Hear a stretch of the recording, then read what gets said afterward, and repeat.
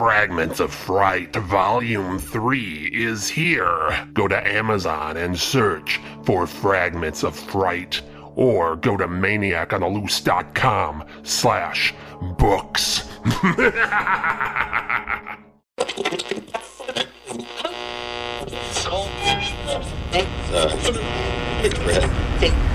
If you like scary stories, you've come to the right place.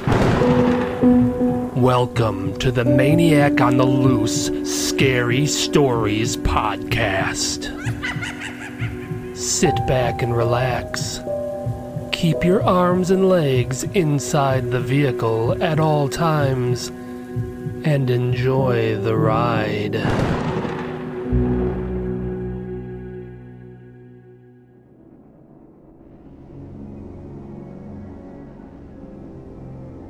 Black-eyed children.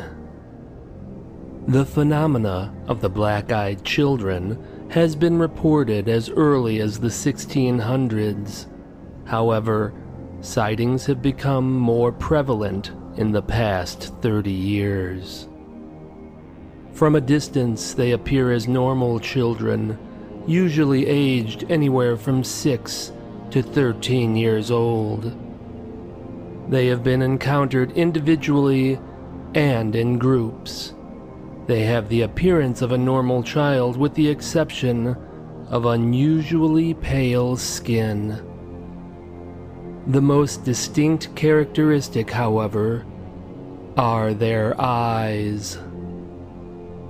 Those who have gotten close enough describe the children as having no pupil, no distinct eye color, and no whites to their eyes. Their eyes appear as solid black. The behavior of the children is often recounted as odd, with some describing them as synthetic or robotic. A common theme is that the black-eyed children turn up on people's porches, knock on their doors, and request to be let in. Although experiences with the black-eyed children vary, the one thing all who have come across them hold in common is an overwhelming sense of terror. On Tuesday, May 13th, 2014, multiple encounters with black-eyed children were reported in the small town of Elkton, Kentucky. The following are stories from those who encountered the mysterious, chilling black-eyed children on that day. John Wexler, age 21. In 2014, I bought my first drone. I got some stunning bird's-eye footage of the historic courthouse that was built in 1835 and sits in the middle of the old downtown area.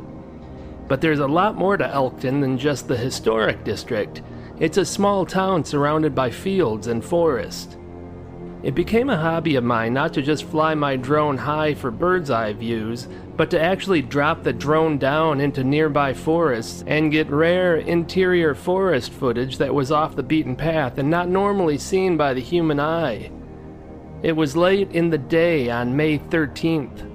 The sun was beginning to set behind the trees and the interior of the forest had become blanketed in darkness, so I carefully flew my drone up out of the forest and above the tree line.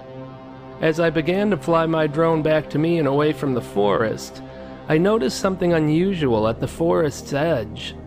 There appeared to be a row of children standing there. They were just standing there inside the forest, a stone's throw away from the lush field in front of it. I counted 8 of them. They were all wearing jackets, which I thought odd because it was a very warm day. And they were just standing very still, eyes forward. I kept my drone stationary for over 3 minutes and those kids did not move a muscle. That is, until I moved the drone in for a closer look. I dropped the drone down to about 20 feet and slowly began moving it toward the front of the children. Then, in unison, All of the children quickly turned their heads and looked directly at the drone. Suddenly, my drone's camera went black.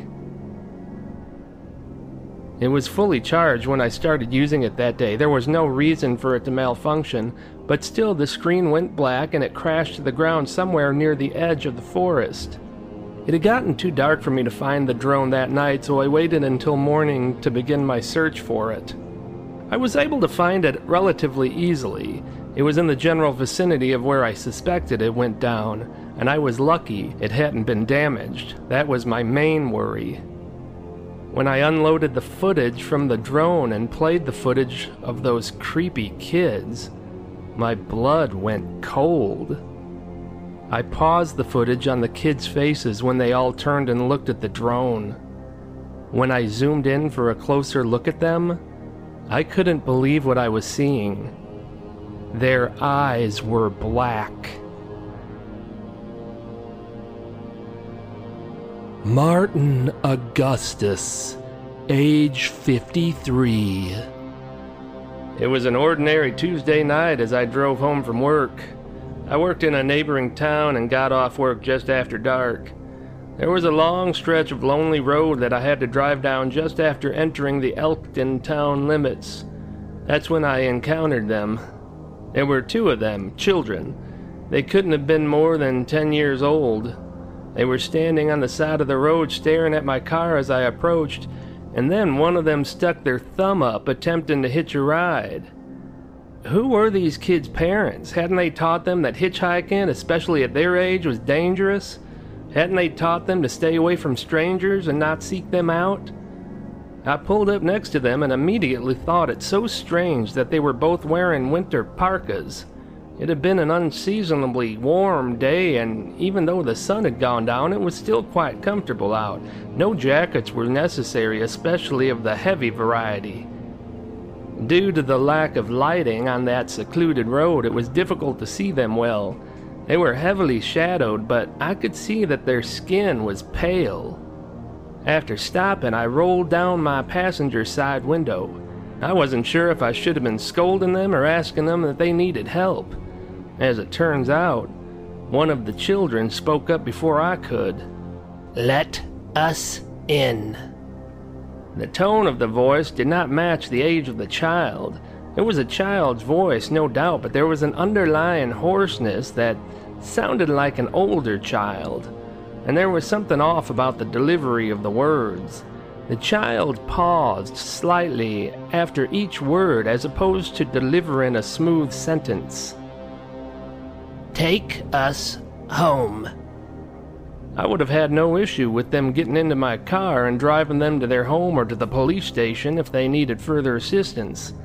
But there was something off about them. I found myself overcome by a sense of dread. I was afraid of these children. Then one of them stepped forward and I saw its eyes. I say it because it wasn't a he or a she. It was an it. The eyes of the child were black, solid black.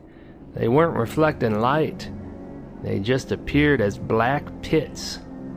Suddenly I felt compelled to open the door and let them into my car, even though I knew something horrible would happen if I did.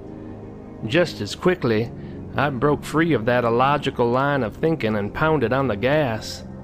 As I drove away, I watched them in my rearview mirror as long as my taillights kept them lit. They were staring back at me and continued to do so until they were enveloped by the darkness. Shirley Beecham, age 41. It was Taco Tuesday at my house. It was my husband and son's favorite dinner night. And wouldn't you believe it, I forgot to buy the shells. I rushed out to the store, which fortunately was just about 5 minutes away, grabbed a couple packs of taco shells, paid for them, and started walking toward my car. Being that it was a Tuesday night in a small town, there weren't many other cars in the parking lot, and I didn't see any other people at all except for a little girl. She was standing in the middle of a parking space about 3 spaces up from where my car was parked. There were no other cars near her. She seemed extremely out of place. I was going to say something to her, but I felt a strange feeling within my body telling me to avoid that little girl at all costs. I picked up my pace and kept an eye on the bizarre girl who appeared to be gawking at me. As I fumbled for my keys, the little girl started walking toward me. It was just a little girl. This shouldn't have been scary, but believe me, it was. Something was wrong. I could sense her poisonous intentions. Her pace was steady and methodical. She was closing the distance between us quickly. She was merely 10 feet away when I finally got my key into my car door and got it unlocked. As I pulled the car door open, I quickly gazed at the oncoming little girl. Her face was pale and she was holding a false smile, as if trying to make me feel at ease, but she failed miserably. As I sat down in the driver's seat, the little girl reached out for me and spoke with a raspy voice. "Hold my hand." Just as she was about to touch me, I slammed the door shut and locked it. The little girl held her false, emotionless smile and spoke again, but this time her tone was sharp and demanding. "Hold my hand and take me home." That's when I noticed her eyes. They were black, like 2 pieces of coal. I peeled out of the parking lot and sped home. Megan Garber, age 18. I worked at a convenience store in town. It was 9:00 p.m., closing time. I had just gone through my final closing routine. I cashed out the register, put the money in the safe, checked to make sure all the lights were out and doors locked. I was just about to exit the building and head to the car when 3 kids appeared outside the glass door. I guessed them to be about 11 or 12. The first thing that stuck out to me was they were all wearing coats. It was a pleasant night, so that struck me as weird, but not as weird as their mannerisms. They all stood side by side and extremely still, robotic-like. They had their heads tilted down as if staring at the ground when the one in the middle spoke to me. "Can we use your phone?" Normally I would have had no problem with granting their wish, but I just had a bad feeling about all this. Somehow I just knew that these kids were bad news, so I declined. This angered them. All 3 of the kids lifted their heads up at the same time, revealing their blackened eyes. I remember thinking how unnatural it was, but as terrifying as they looked and as frightened as I was, when they stared at me for just a few seconds, I felt an urge to open the door. Finally, I shook that thought out of my head and screamed at the kids to go away. This angered them even more. The kid in the middle pounded on the door. "Open the door and let us in." I immediately ran to the phone and called my boss. He was out there in less than 5 minutes, but by the time he arrived, the kids were gone. Betsy Turner, age 35. At 10:13 p.m. on Tuesday, May 13th, Betsy Turner, a 35-year-old woman from Elkton, was home with her 2 kids, James, age 8, and Pearl, age 10, when she called 911. The following is a recording of the call. 911, what's your emergency? Yes, there are 4 children outside my front door. They keep telling me to let them in. Have they threatened you in any way? No, nothing like that. They're scary, and they keep telling me to open the door and let them in. I have an officer on the way. He should be there in just a few minutes. Can you describe the kids to me? They're about 9 or 10 years old. I'm sorry, did you say 9 or 10? Yes, they're scary. They're really scary. Ma'am, what's wrong? They're looking in through my windows. There's more of them. James, Pearl, you get upstairs right now. Ma'am, tell me what's happening.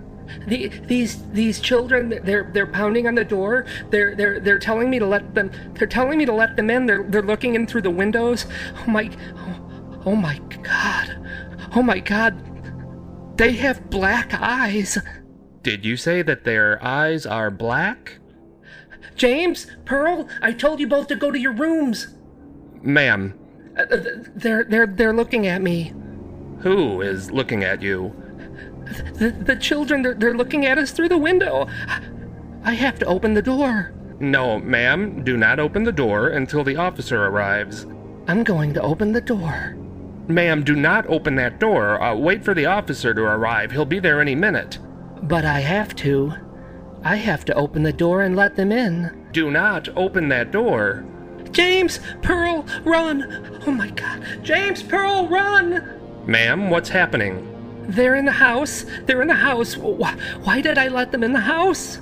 Ma'am? James, Pearl, no, no. Ma'am, what's happening? No, they have James and Pearl. No, they touched their heads. Oh my God, they've turned their eyes black. Whose eyes, ma'am? No, please, stay away from me. Stay away from me. Sheriff Hatch, age 59. I arrived at Betty Turner's house at approximately 10:18 p.m. The house was in slight disarray, but nothing extensive. I found Betsy's body on the floor in her living room. Her wrists were bruised as if someone had been squeezing them. The coroner determined the cause of death to be heart failure. I found no sign of the black-eyed children that Betsy Turner spoke of during the 911 call. Betsy's two children, James and Pearl, were not found in the house and have been missing ever since.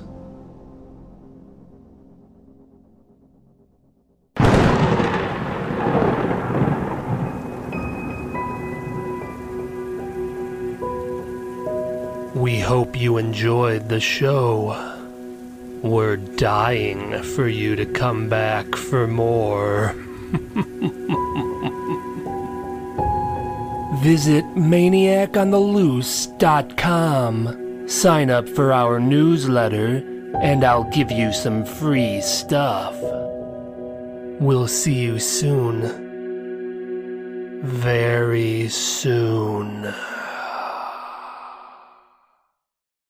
Most of my books are now available as audiobooks. Go to maniacontheloose.com/audiobooks.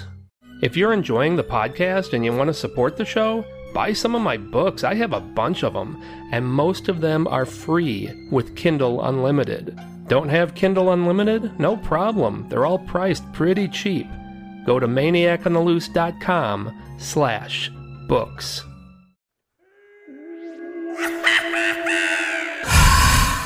If you like what you're hearing, please consider contributing. Any amount helps. Recurring monthly contributions are best of all. Just go to maniacontheloose.com/support. That's maniacontheloose.com/support.